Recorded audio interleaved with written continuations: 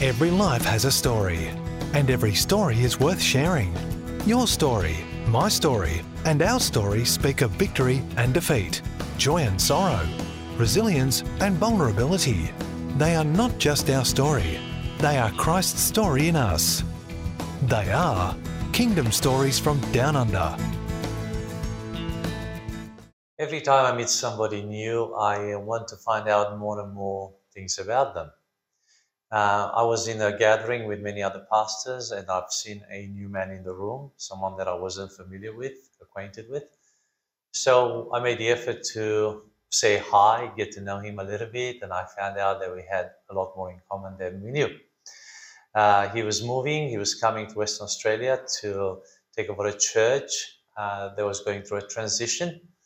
From Tasmania, he was coming across to this amazing ministry, and I wanted to find out more about him, about his heart for the nation, and also to invite him to come and speak at our church as well. With me in the studio tonight is Richard Guy from Tasmania, but now from Western Australia. Welcome to the show. It's good to be here. You still from Tasmania, or are you from WA now? I think I get confused. People ask me where I'm from, and I don't know where to say I'm from. So when you're in Tassie, you say you're from WA? Yeah, that's right, and vice versa. Are your kids here with you, or they're still in? They're still in Hobart, yeah. Okay. And we would hope, unless God has a different idea, to eventually go back there and transition into a new role and more of apostolic harvest kind of role. Yeah. So you're raising up people in both places. Yeah, well, we're hoping to raise up people for more places. Amen. We really want to get into planting churches. So the church is called Velocity. Yeah. And Velocity means? It means momentum in a purposeful direction. And so we link So it's already gathered. The momentum is yeah, gathered. yeah. All you had to do is now direct it. Yeah. Oh, okay. Direct it. Mind you, when we first started out, we didn't have momentum. But so you just had speed. Well, I don't even think we had speed. If there was any speed, it might have been a snail's pace. But still moving. You know, God has moved and been faithful, and we're just seeing increased momentum. And so people who come to Velocity, they get Velocity miles. We would hope. But I've got Velocity miles, and they're hard to use. Well, with the flights across the Nullarbor now, I think they're resuming. They're coming back to some sort of a normal. They're quite expensive at the moment, though. Will there ever be a flight from Perth to Hobart? There has been. There has been. I think there is. It changes all the time. It goes from direct flights to then no direct flights, and the different carriers swap it around. So they should do a Hobart Auckland or something. Yeah, I think that'd be good. Yeah, that would be good. Nice. And when's the last time you've been to Hobart? Just 3 weeks ago. A week ago. A week ago. Yeah. So you go via Melbourne, of course. Yeah. So it was a great trip. We've just transitioned leaders. So it's a trip now for you. It's a trip to. It's a trip. It's not going home. Well, we have a grandson there, so and our daughter's there and son-in-law, and it's funny even to say it that way. You know, so we used to say it was our daughter and son-in-law there. One daughter, one child. No, two. I've got a son in Melbourne. Okay. So we used to say, you know, our daughter and son-in-law still live in Hobart, but now it's our grandson. So you've got I feel for them. And your wife's here with you? Yeah. Oh, beautiful. So you've taken over Ignite, rebranded it with the Mother Church, which is Velocity. Yeah. Are there other campuses from? So there's one in Hobart, now one in WA, and in Manila in the Philippines. Okay. Actually, there's a number in the Philippines. There's a main centre and 4 or 5 out centres across the nation. So. And you go to the Philippines as well. Yeah. Oh, beautiful. Yeah. Nice. Keeps me busy. Good, beautiful nation. It is beautiful people. Yeah. Ready to serve. Yeah. Get involved. They don't whinge much. No, look, I think there's a real call on the Philippines as a missional nation, and you know, wherever you go in the world, you find Filipinos. And, yes. You know, it's part of their culture and ethos to move out of the Philippines and go to other places, and they serve in those places. And you know, many Christians find themselves in places planting churches or starting home fellowships, and it's great. It is. And I think it's the most Americanized nation in Asia Pacific. Probably would be. I wouldn't know statistically, but by and that has experience, yeah. helped because the gospel was brought across. And a lot of the American missions and ministries have established colleges and equipping schools in the Philippines. I mean, Asia Pacific Theological Seminary, one of the biggest in Asia. I actually did my master there. Wow. So we lived in the Philippines. Oh, nice. Up in Baguio. Ah, nice part of the world. A nice part of the Philippines. Yeah, it is. Yeah. So everybody goes there for holidays. Yeah, I'd love to go back there. We have so many friends and pastors, and in fact, when we go there, quite often we stay at the college because their accommodation is just really nice. That's great. They make good food there as well, so it's a good place to be. Beautiful. So you've been in WA with Velocity for about what, a year? 2 years? 2 years. 2 years now. Yeah. On and off, just flying in, flying out? No. Well, the plan was originally when we came over, we would spend 3 weeks here and a week back in Hobart, and then COVID-19 hit, and we found ourselves here for I think it was about 10 or 11 months. It was good that you got locked here, not there. Yeah, we couldn't go back. If there was any homesickness that got dealt with. There was all sorts of great things that came out of that season. Yeah. Both Kylie and I personally, for the church here, but also the church in Hobart. And I suppose that we were intending to lift our hands off it in a whole lot of ways off the Hobart church. It forced us to do that. It happened a lot faster. We couldn't go back and rescue them, so they were on their own, and it was either sink or swim. They could still call a friend, though. Yeah, they could. That's right. But quite often they didn't, probably. No. The time zone didn't help. No, well, even you could give them advice, but you couldn't bail them out. No. They had to get themselves through it. So it was good. And it was good because it forced you to not intervene, not fix in a way. Yeah. It actually, it blocked everything. Yeah. You had to do it differently. That's right. And it was a massive break because you just had to stamp the brakes, or COVID did. That's right. We found it unusual coming here because I think we both landed here 2 or 3 weeks before the lockdown, and so we'd hardly had a chance to meet anybody, and suddenly we were sitting in our unit. Looking at each other, going, "What are we doing here?" We didn't move all the way here. I've seen in my house for 30 years, but who are you? That's it. So, but it was, my recollection back now was it was a lovely time. We managed to navigate through it where the church was concerned, but also just a beautiful time of the two of us spending time together. We're allowed out for our time in the community to have a walk and exercise, and so we took full advantage of that. And it was a great season. Beautiful. Did you grow up in Tassie? No. Where did you grow up?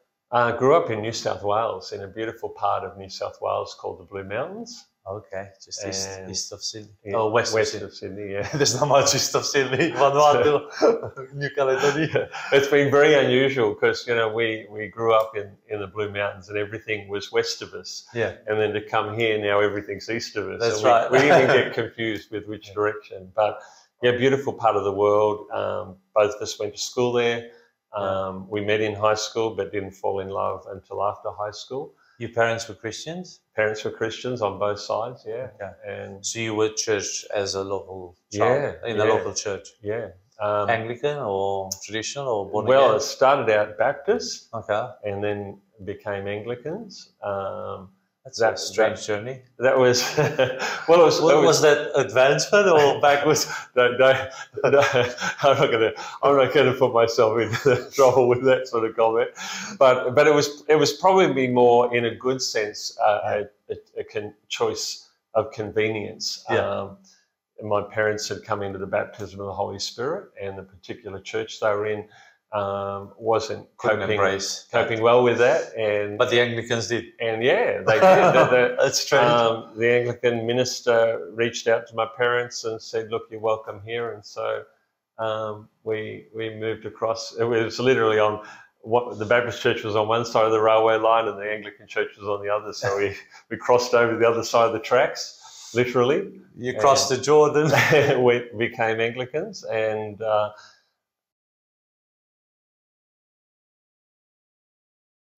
you know, but both my experience growing up in a Baptist church and an Anglican church, I believe put some really good foundations in my life theologically, biblically. Yeah. And so, you know, in a sense, when I look at it, God was setting me up for my future in what He'd called me to do, and yeah, it's been good. Your teenage years in that Anglican church? The teenage years? Your teenage years? Yeah, up until I graduated from high school. So playing sports? What was your look? team Really, probably wasn't a sportsman. I mean, when I was in school, we played sports like hockey and the like. But the Blue Mountains is incredible bushland. So, hiking, trekking, everything from mountain biking, bushwalking, caving. Nice. that was our fodder as teenagers. Yeah. What town were you in? The town is called Falconbridge. It's just west of Springwood, which is one of the main centres, and our home backed onto bushland. So we literally walked to the end of our garden, and it turned into bush. And your parents were comfortable with you? Oh yeah, that was pretty safe. I imagine it's probably still got a level of safety these days, but the world was different back then. Yeah. And so we'd get home, toss our bags in the house, and go bush. And never got lost? Never got lost. Well, you did. Might have for a few minutes, and then we'd work out where you just had to follow up to the ridge top, and you'd find a road and pretty quickly find your way back home. How many siblings were you? One of four. Younger, older? The baby in the family. Okay. Which is interesting. I think particularly probably in the family I grew up in the environment I grew up in, and the birth order. Yes. I think it sort of produced a bit of a risk taker in me, and a willingness to do things that probably my siblings wouldn't even do, because I was probably trying to be like them, and they were older. Yeah. And so you kept up. I was pushing boundaries, in regards to that. And I found that's been really great in ministry and leadership, because it's given me a boldness, it's given me a courage, and willingness to take those risks that you need to take. Nice. Yeah. So you finished high school there, and then you went to Sydney? Finished high school and was going to be a farmer. Mm-hmm. At that stage, was not fully aware of what God was calling me into, and so agriculture was calling, and so went to Hawkesbury Ag College at Richmond, which again is west of Sydney. Studied there and graduated, and then went off. You boarded there at the college? Stayed on college campus for 6 months, and then moved out with friends into a shared house. And graduated and thought I'm going farming, and stepped into that career. Did 3 years as a farmer and loved it.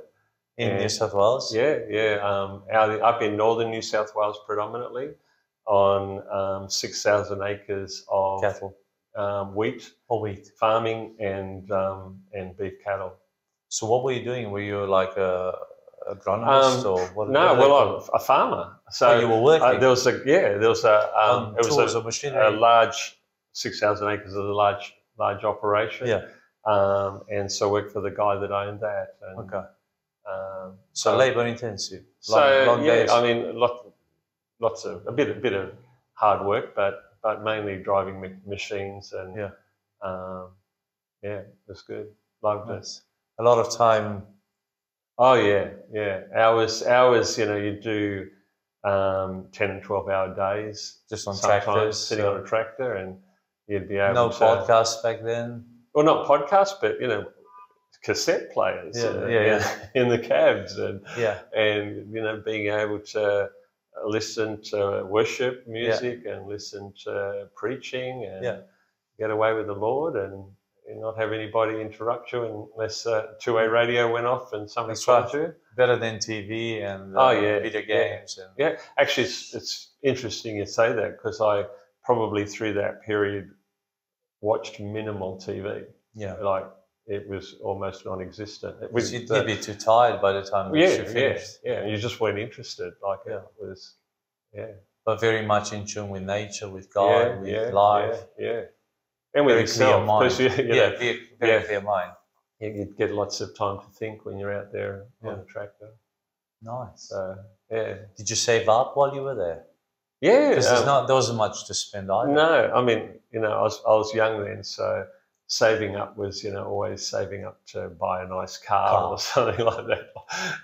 Weren't thinking too far ahead of those days, but yeah, no, it's a great lifestyle, and the whole area was full of large farms, and so community was really important, and so people would gather at each other's homesteads, and there would be lots of community stuff happening. And so, were they Christians, those people? Some Christians, some not. So you still attended church during that time? Yeah, in the local town there.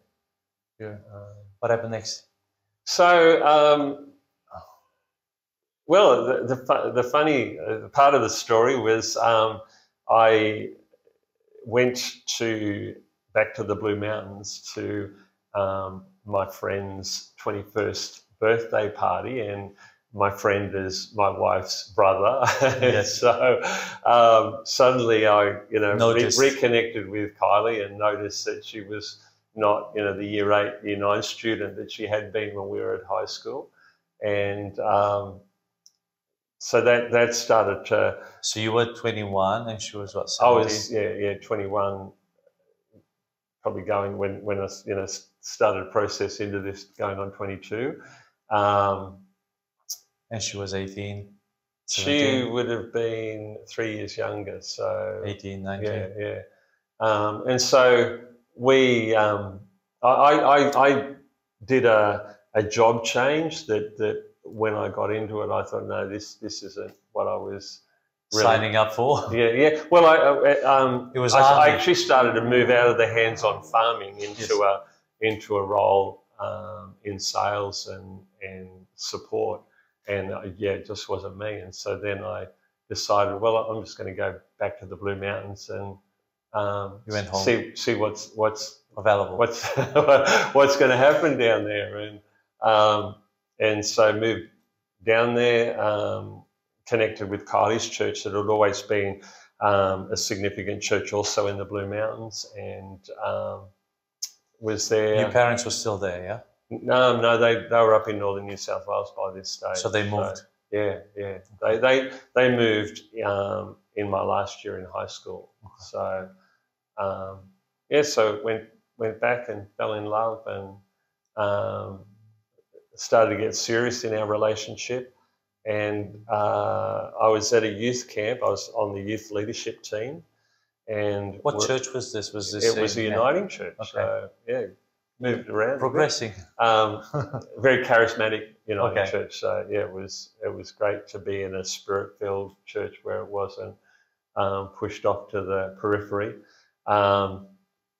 And so I'm at this youth camp as a leader, and not at Namaroo, are you? No, I can't remember where it was. We did a youth camp at Namaroo. Yeah, I can't remember where it was, but I can't remember much about the youth camp except that I had an encounter with God. One of the other youth leaders was speaking, and of course, as you do at youth camps, you talk to young people about the call of God on their life and what their future might look like as they respond to the call of God. And all through it, God was doing a number on me. And backstory to that had been the church I'd been involved with up in northern New South Wales, obviously still connected to that church and friends there, and had heard that the church had decided they're going to put on a youth pastor. And so my friends had told me about that. At that point, I wasn't considering it. I wasn't even thinking it. It wasn't on my radar, but had said, I'll pray that God brings the right person along, that, you get the right man or woman, and things, start started going great there with young people, and so I genuinely started to pray that. But I'm at this youth camp, and God starts doing a number on me, and I come out of that weekend just believing that God's wanting me to put up my hand for it. But part of me's resisting in the process as well. So yes.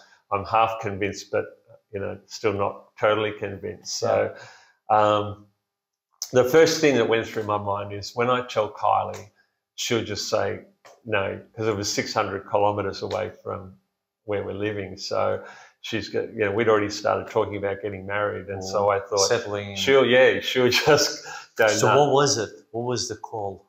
It was to go and serve in a church. Yeah. Well, it was to. As I said, I was partly convinced and partly unconvinced. So I suppose I came out of that weekend camp going, I believe God's putting on my heart to put my hand up for this role. But at that stage, I hadn't been to Bible college. There were all these hurdles. Yeah. And so the first hurdle was I'll tell Kylie and she'll react and that'll be it. I won't go. Yeah. And so I shared it with her, and her response was, well, if God's speaking to you, you've got to say yes. And so there goes that hurdle. Yeah. And so there was no email, in those days, or mobile phones. So I had to write a letter to the church and say, I've heard you're advertising for a youth pastor. Let me show my interest, and told them I was totally unqualified for the role. Where was this? In a place called Inverell up in northern New South Wales. Okay. Close to your parents? Close to my parents, just north of Armidale, about an hour and a half north of Armidale. And so I wrote to them, told them why I wasn't qualified, and thought this would be, they'll write back and say thank you, but no thank you. And they wrote back. And so where was the ad? I can't even remember whether I don't even think I saw an ad. It was all because people in the church were telling me, and so I was getting fed that information. So, because this is like 35 years ago, something like that. 3 decades ago. Probably coming up to 36 years ago. And so, the church responded, wrote back and said, we'd love to talk to you about the role. And so I went up and talked to them, and they said, we'd love to employ you, but you've got to, in the Anglican system, you've got to get a license from the bishop.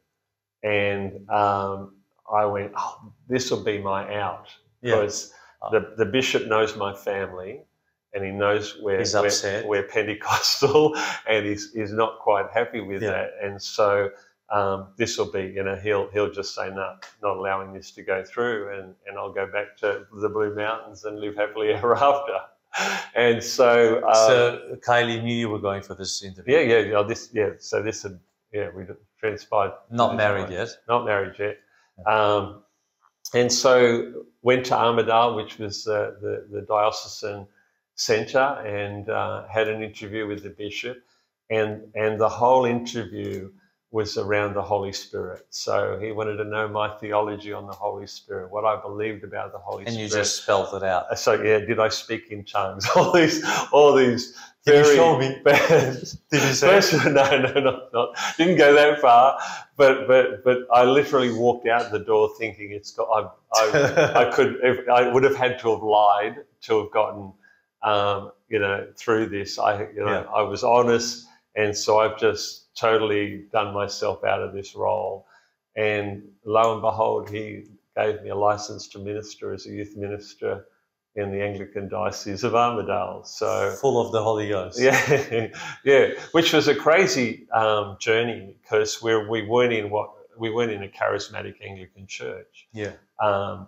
And so I walked a very close line on the edge, where there was a number of times over our tenure there where I nearly got fired, because things happen. The Holy Spirit would break out in meetings, and there was one meeting that we'd run a regional youth conference, and the Holy Spirit turned up on Sunday morning, Yeah. and most of the people in the room ended up on the floor, and you know, these young people were having these incredible encounters with God, and so many parents heard about the kids ending up on the floor, and got more concerned about that and less about the transformation that had happened in their young people's lives. Okay. And so, yeah, you know, there was meetings called, and should we allow this man to lead our young people? But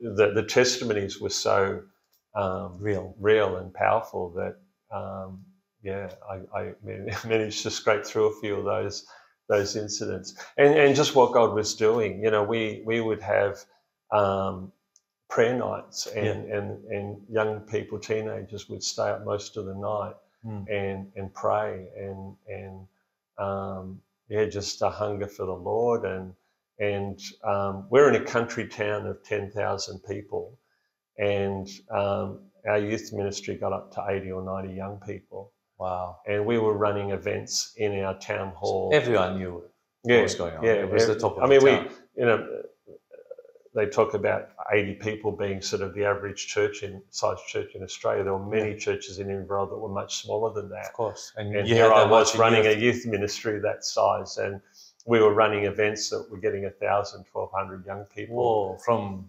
the area, villages and towns. Just seeing God move and lives changed, and, you know, broken young people come to the Lord. And Kylie was helping you? So we, 10 months into me starting the role, we got married, and she married the youth pastor. Yeah, she married a youth. She thought she was going to marry a farmer, and suddenly she's marrying a youth pastor. So yeah, wow. we went on that journey together, and so for 10 months you were on your own. Yeah. And you'd go and visit her, and she'd come up. Yeah, that's exactly right. Yeah. How did you pop the question? I can't remember. It wasn't very romantic. But you did. I did, yes. I think once it had become clear that the youth pastor role was mine, and that was the destiny that God had for me.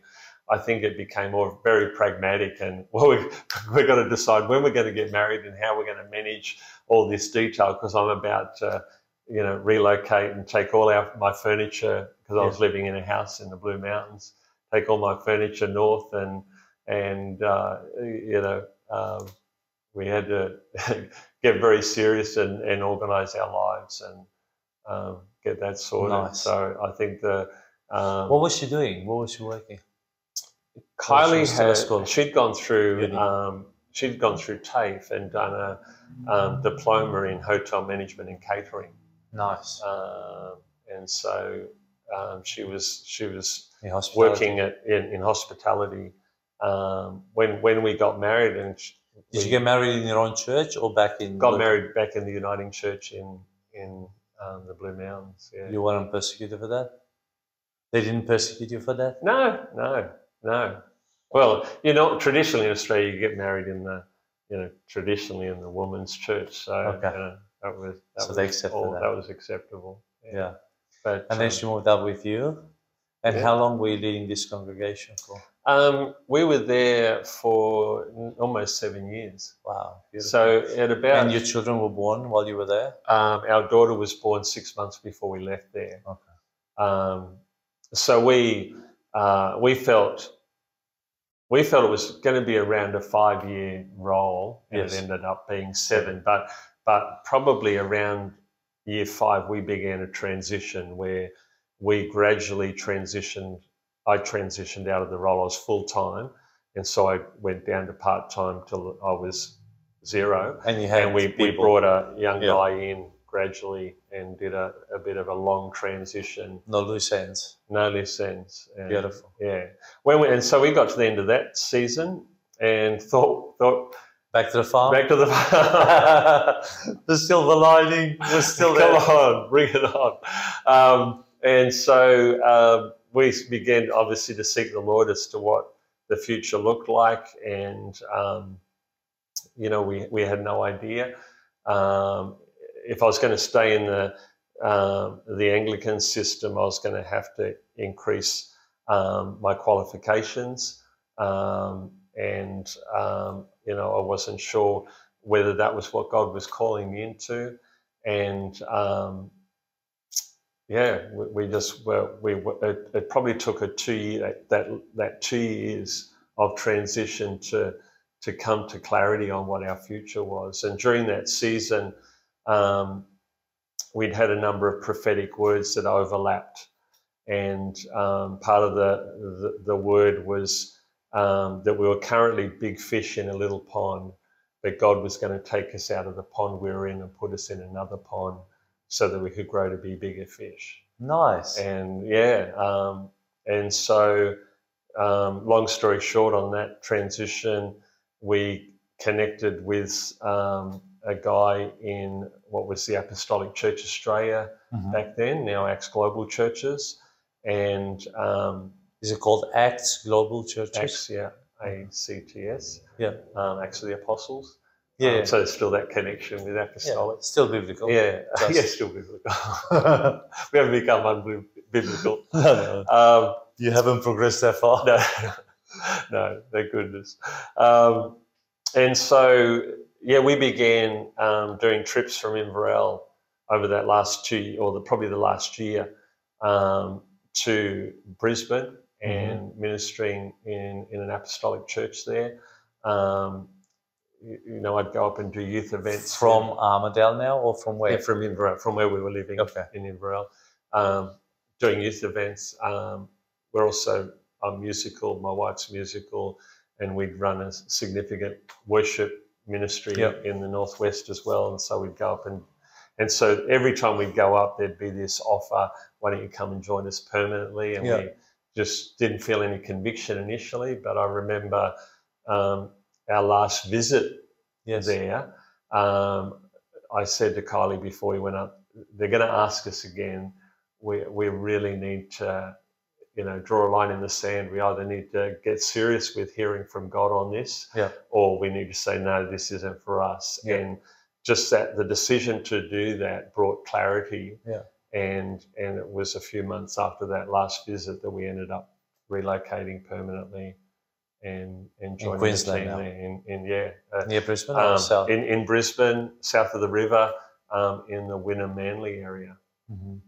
And so, and there was a church established there. Yeah. And you were doing ministry in the church, or more youth? No. So the church, they just finished, just as we arrived, they finished a new church building. Oh, nice. And so we arrived, and it was, I suppose it was great because we arrived when it was, if you've ever done a building project, sort of everything goes into the building, and then you get out the other side and you have to start to do the work of ministry again and build the church, build the kingdom. And so we arrived at the beginning of that phase where it's like, well, we've got our building now it's time to really impact our community and fill it up. And so I took on the associate pastor role at that church and wore a number of hats. We were there nearly a decade. Wow. And wore a number Kylie of hats. Fully involved with you? Yeah. We also had, I was only part-time on staff, so we also ran a landscaping business and landscape maintenance business. And Kylie would do a lot of the finance and I sort of oversee the management of it. And you had other guys working? Yeah, had a lot of, At one point we had up to 17 staff, so it became quite a major operation, That's great because it gave you that marketplace exposure as well. Yeah. So you understood the people, because sometimes as pastors we can get detached from the reality of every day and the grind that people go through. Exactly. It also, I think one of the things, looking back on that season, it gave me clarity about my call as well, because I don't feel called to business as a result of that. I clearly, there's aspects of it that I know I'm called to, and the aspect that I discovered was I'm not the greatest entrepreneur in the business realm, but I am great at empowering and equipping people, and so we saw lots of people come through our business and earn qualifications and develop their skills and grow as people. and we were really good at that side of running a business. So it just really confirmed, as we continued in the call of God on our lives, more and more into ministry and church leadership, where our sweet spot was. Nice. And how did you end up in Tasmania? Well, we at the end of our time in Brisbane, I'd gone into the role, and my mantra, as it were, was that God's called me here as an associate pastor. I'm here till I die. Yeah.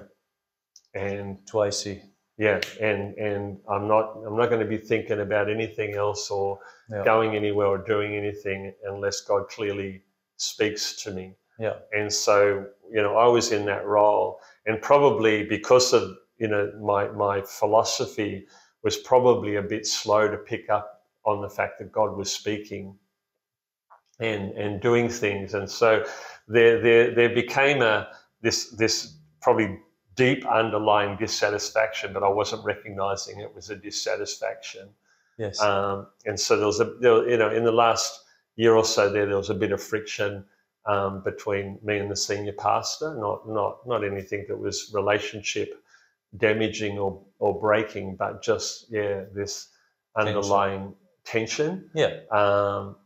And it really became clear to me, was again a prophetic person walked into our world, and she prophesied that you feel like you're in a cage. And it was, as soon as she said that, it was like, I feel like there's more. I'm pent up, there's something that needs to be released. And she went on to say, you're like a bird in a cage, and God's going to release you. Yes. And you'll no longer be a second man. I'm going to give you a people that you'll call your own, and I'm going to raise you up to be a general of generals and raise up an army to go to the nations. Yeah. And so it was such a profound moment and profound prophetic word. It's really become the yardstick for my life since then. Yeah. That I'm called to lead a church, but I'm also called to lead other leaders. Yes. And to raise up something that's greater than a singular local church. Yeah. And so that's how we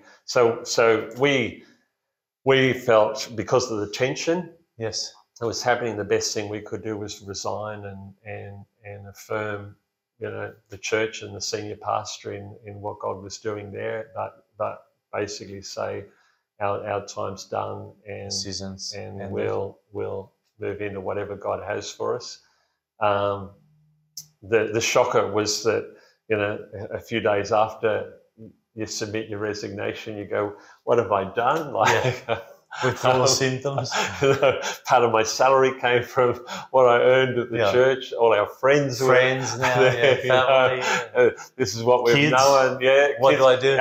Because our son was born Yeah. while we're there. So Jane was 6 months old when we arrived there. All his friends. And so at that stage, it was the only church they knew. And all their friends were there.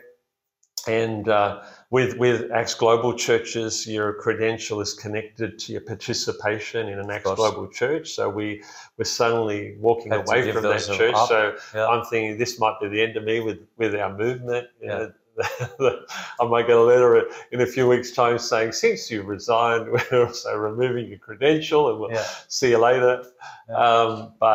But God knew what he was doing. And I think it was probably 2 weeks after we'd resigned, our national leader rang us and said he fully understood why we'd had to resign. Yes. But he knew that we were called to lead a church in our own right, and that they would be praying and looking for the right church to send us to. And so, and there was probably a bit wise man. I think that phone call. Yeah, I did, because I was probably sitting over that period of time going, where, and we had friends in other movements and leaders in other movements that were reaching out, but just feeling, no, that's not, God's not, there's nothing.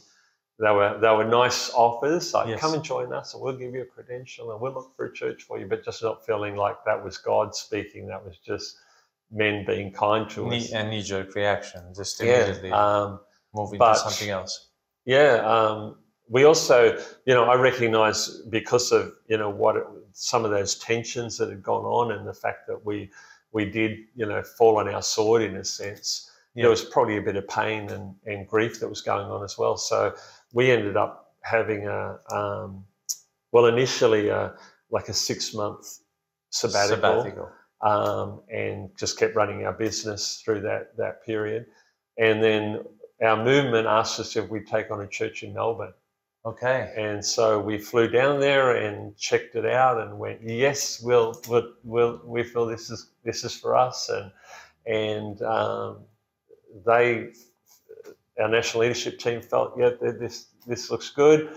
And so we all began to discuss the next steps, and terms. Then it became clear that church wasn't the right one for us. And so, our emotions went up, and then our emotions went down. Lucky you didn't sell the business. We hadn't sold the business. We hadn't gotten around to that stage. But we then found ourselves, no, we're not going to Melbourne, and wondering what that was all about. And we'd taken our kids with us because we thought that would be helpful for them to see, and so a heartbeat as well. They were in primary school at this stage, and so we took them down there, and it was funny when we first looked at it. They had differing responses, and then when we had to sit them down and say it's not happening, the responses were the reverse to what we expected. But it was probably another 2 months or 3 months after that Hobart came up, and it's an interesting story because we got a phone call about 9 o'clock at night from our national leader, and while you were back in Brisbane. We're back in Brisbane still. He said, We're meeting as a national leadership team over these few days, and we've been talking about you guys and the church in Hobart, and we're convinced that this is the one for you. We want you to pray about it, but we want you to tell us whether there's any inkling of this in the next 24 hours. Yeah. Because if you're not interested, if Hobart's just off the radar, then we need to know, because we're meeting and we'll pray and think about somebody else. And so we didn't sleep that night, and we talked and prayed and lay awake and thought, and so the next morning actually rang the national leader back and said, fatigued, but a conviction, and basically said, we'll take it, we'll do it, we'll go. And he then went, oh, have you ever been to Hobart? No, we've never been to Hobart. But we just feel this conviction.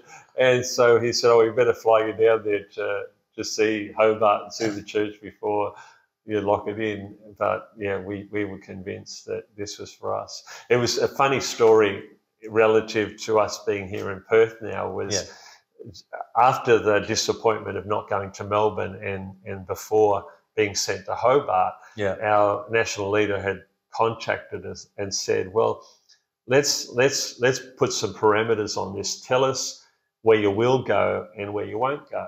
Yeah. And so we'd said, we'll go anywhere on the eastern seaboard. Yeah. But we're not interested in going to South Australia. Or Western Australia. Definitely not interested in going to Western Australia. Well, no, Northern Territory. It's not, we're not interested in WA. And so it's funny to now be here after making those comments. That's why you had to go to Tasmania first. That's it.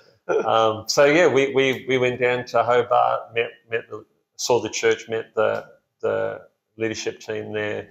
I think I preached, and came home knowing that this was where we were meant to be, and wrapped up the business. Well, that didn't sell till after we got down there, but wrapping all that up and selling out. Move. And we had a home in Brisbane as well, and it was a huge move across 3 states to get there. Yeah. So and Tassie. You're still not. Yeah, we're not even the in mainland. Australia. Yeah, you're not. And You're so, attached. yeah, I mean, that's Tasmania. Hobart was just, it's been Overseas. an incredible adventure. It's a beautiful place, but Beautiful a very place. difficult, dark place, isn't it? Or not? Yeah. Well, With all the greenies and it's got its spiritual challenges, Yeah. and it did have its, even the church we took on, we discovered had its spiritual challenges, and so but we would see that it's been this incredible adventure because God brought revelation to us in regards to our local church, and then brought revelation in regards to our city and the state, and navigated us through that, plus leading a church and growing a church, and it's been such an incredible journey to see what God did while we were there. nice. It's now that's 18 years ago. So 18 years in so Hobart. we led Hobart physically in person Yes. for 16 years. Wow. And, Phenomenal. we now lead it apostolically. But yeah, it's wonderful to you go raised back. up the group of people there. That's part of God's faithfulness. So you got yourself, you worked yourself outside work. Oh, That's it. Yeah, and we can I suppose I'm moving faster now. moving faster, but moving at a different level Yeah. and at a different grace. And Equipping. we feel leadership. really like the spiritual parents. Yes. More than we ever have over Hobart, and have all these young adults now in the church that were kids, some of them when we started, Nice. and we've seen them grow up through the church and get equipped, and many of them doing Bible college. We for many years have run an internship program there, and so we have this stable of young adults that are really equipped, and so we feel we're at that stage now where we're about to release a whole lot of them to the next season of what God's got for us as a network of churches. Nice. and just sit back like mum and dad, celebrating what the kids are doing. Wonderful. Which is beautiful. And this, the Ignite Church Velocity now, was it a choice for you to come here, or again you were invited to come here? It was a choice. It was, the story with that was, I'm now on our national leadership team for our movement. Yes. And so when Glenn and Lynn Blakeney, the previous pastors here, resigned and went back to the States, I'd been coming over in a supervisory role over about a 6-month period. And we'd been looking for a couple to put in, and as a movement weren't finding anybody that fit the bill. Yeah. And then increasingly each time I visited, felt God just putting a burden on my heart for the church. Yes. And so I went to one of our national leadership team meetings and said, look, I'd love to take it on, but we don't have anybody that's ready in Hobart to send across there. Yes. And one of our other national leaders looks across the table and goes, why don't you and Kylie go? And at that point it hadn't crossed my mind. I was the apostolic leader in Hobart, and that was, where we were going to stay. Yeah. And I remember there was this moment of, wow, I hadn't thought of that, but that could work. Yeah. And each year our movement does 21 days of prayer and fasting in August. So this was just at the beginning of that season. And so I said to the team, Kylie and I will pray over this 21 days, because we need to hear from God on this. If we're going to leave Hobart, it's massive. we want to know that God's speaking. And so got to the end of the 21 days and had both clear. I'd actually said to Kylie, if you don't have a solid assurance on this, we're not going.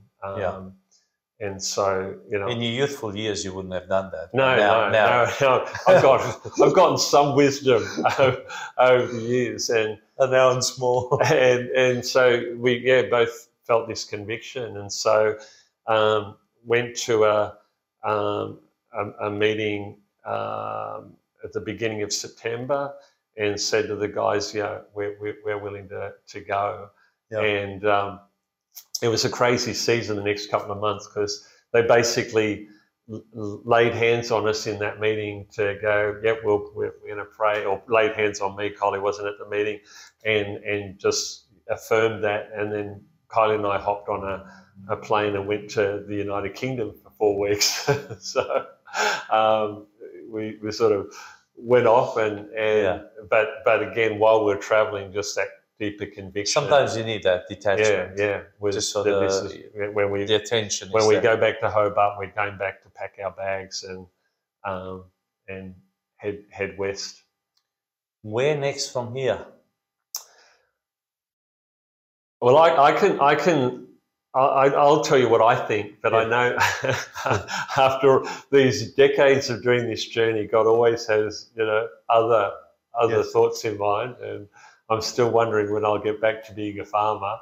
But my thinking is you're sowing seed all the time. Yeah. So well, it's been a great, being a farmer. It's been a great skill to have in interpreting the scriptures, particularly the parables of Jesus, because you understand them in a whole other dimension.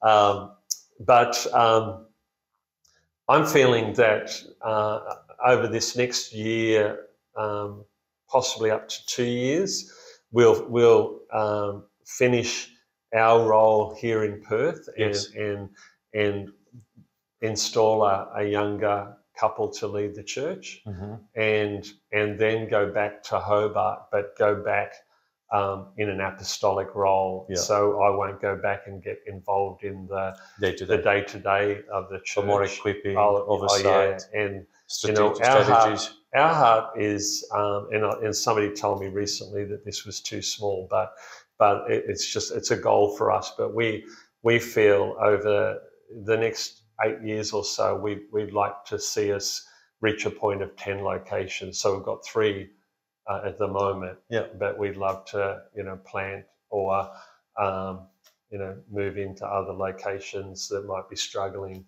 and do that, up to 10. Fantastic. God will probably do more than that. But do you take them?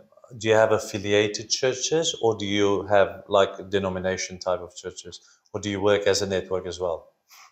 At the moment, the 3 churches that you have, at the moment, the 3 churches are under Acts Global Churches. So both in terms of leadership, real estate, everything.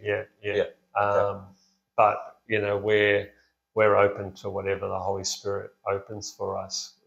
One of the things I've learned over the years is that when God speaks, it's very much worth saying yes to it. And at Global, are they a denomination in Australia? They recognise as a denomination? Okay. Yeah. So they've done that a long time ago, because now with the back in the 1930s, I think we started in Australia. Yeah, because now it would be almost impossible. Came out of the Welsh Revival. Okay. And so what was it? Was it like a blend of Pentecostal charismatic, or was it more Pentecostal movement? So classic Pentecostal. So came out of the Welsh Revival. Yeah. And so the way I interpret the Welsh Revival, there were 3 predominant moves of God that were happening during the revival and post the revival. And so, obviously, under Evan Roberts, 100,000 plus people got saved in 10 months.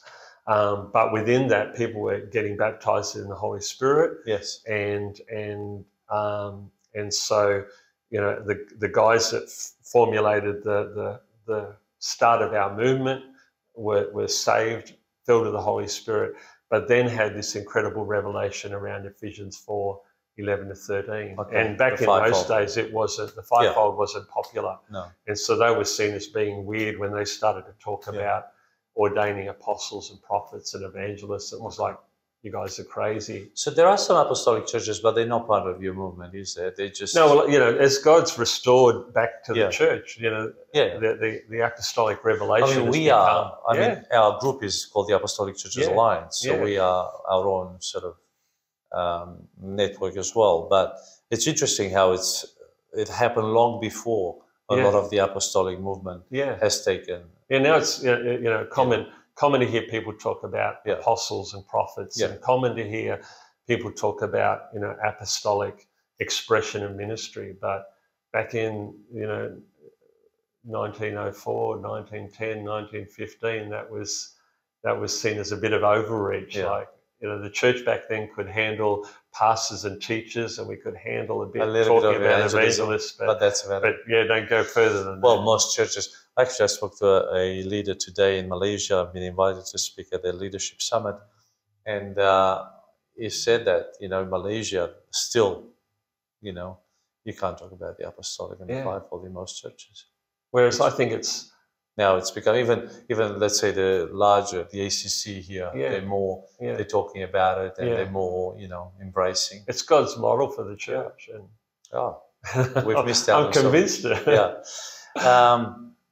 Because the way I see it, Nathaniel, is that because of where I come from, Yeah. I'm this mix that's grew up in a Baptist church, then an Anglican church, and then spent a little bit of a time in a Uniting church. That I chose to become part of the Apostolic Church Australia. Yeah. That was a choice. Yes. I said yes to God, but I also said yes to joining that movement, Yeah. and part of that was because the revelation, I believed in that, and that's been part of the journey that I've just loved.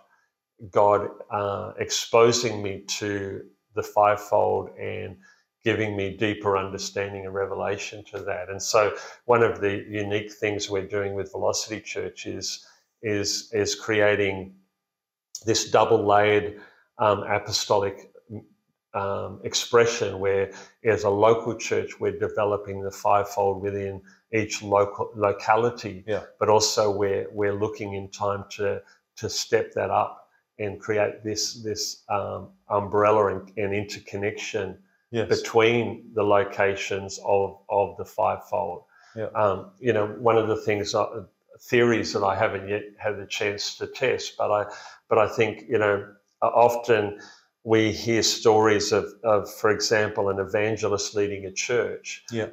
A lot of frustration can sit around that. Yes. And the evangelist is frustrated because the people aren't responding like he wants, and they're frustrated because they get sick of altar calls, salvation, all the calls. You got to get saved once. But I think if that existed within an apostolic framework and network, we could say to that evangelist, we want you to lead your church, no question of that, but we want to regularly take you out of your local church, and we want to send you to Hobart, because they need some evangelistic input and some training and somebody to spur them on. So we want you to go there for a couple of weeks or 3 weeks, and we give you a settler here as well. Yeah, and we've got somebody over here to look after the church while you're gone and create. And I think what we're going to see is we build people around you. We raise up the fivefold. The whole thing's going to lift to another level, and so that's part of what I feel God's doing uniquely with us in Velocity, is to create this network. You're not looking for a template, saying unless you fit this template, you can't be with us. Yeah, we're saying, okay, if God has called you in this talent, we will raise the other people around you to build this ship that moves on, which is beautiful. I'm convinced that every local church, and people might crucify me at this, but I believe every local church, no matter which one of the fivefold it's led by, needs an apostle to bring input. And Absolutely. So if you're an if you don't have it locally, bring him. And before I knew I was an apostle, I would bring apostles into our church in Hobart and say, I want you to release something into us while you're here. I want you to speak to our leaders, speak to me. You actually ordain pastors and teachers and apostles and prophets. You ordain the whole lot. We've pulled back a bit on the actual ordination, but we use the language. So we would say that person is clearly an apostle. Just recently, we interviewed a young guy to give him an ordained minister's certificate, a full credential. And the question, what do you see yourself as? And he was a bit, I don't really want to say, but I feel like I feel I've got some apostleship in me. And our response was, no, we want to hear you say that, if that's what you believe. And as he talked, it was clear through the interview. That role. Yeah, it's through the interview. The way he talked about planting churches, he talked about not just one church, but multiple. Yeah. You could see the apostleship on this young guy. And so the seed was there. Yeah. But even the courage to say it, back in other, let's say, circles, that would have looked as arrogance. That's right. But with the wisdom of fathers around you, it's like, man, call it out. I mean, if he was your son, that's what you'd wanted him to say. Exactly. I mean, God's looking and saying, say it, son. You're my son. You're like me. And that was my journey. When I started to feel it, and some people would say that that's what they saw in my life, I was very hesitant initially to go, hey, but have become comfortable with saying, hey, I'm called to be an apostle, and increasingly as I've gone on the journey, it's apparent to me there's a timeline on my local church pastoring, because God's shifting the grace, and Beautiful. Excited to see what He has in the future for us. Mate, I've learned so much from you tonight, and just your humble service to the body. And also willing to stick by with the fivefold and the kingdom mandate and with the apostolic mandate during a process of long, suffering in a sense. Because in a lot of Christian circles, we are misunderstood. Yeah, exactly. And I think you're quite content that you don't have to prove yourself to anybody. Do you know what I mean? You've got the deep conviction that this is biblical, that you're working out what God has called you to do, and whether people are jumping on board or they're missing out, it doesn't really matter. No, that's right. You gain the momentum and carry on with the velocity while it's still day. Great. Yeah, no, I increasingly feel that. Just focus on our corner of the world, our part of the vineyard, and hallelujah. Let everybody do their job. Thank you. It's been a pleasure. What a wonderful story. This is Richard Guy, and if you'd like to hear more from him, visit Velocity Church, both in Perth and in Hobart. There's plenty of sermons online and podcasts that you can listen to. I pray that this blesses you and you're encouraged, and especially if you are journeying with the fivefold or with the apostolic or with the more kingdom-focused ministry in the season, be encouraged. You're not alone. There are many of us out there who are just humbly doing the work in the trenches every single day. So be encouraged. Come back next week at Kingdom Stories from Down Under. Until then, the Lord bless you. And we value the 5 stars you give us on Apple Podcasts and any other comments that are positive and feedback that you leave for us so we can carry on the good works here. Bless you. Thank you for joining us on Kingdom Stories from Down Under. We'd love it if you would subscribe, rate, and share these stories with your wider community. And remember, every story is worth sharing, including yours.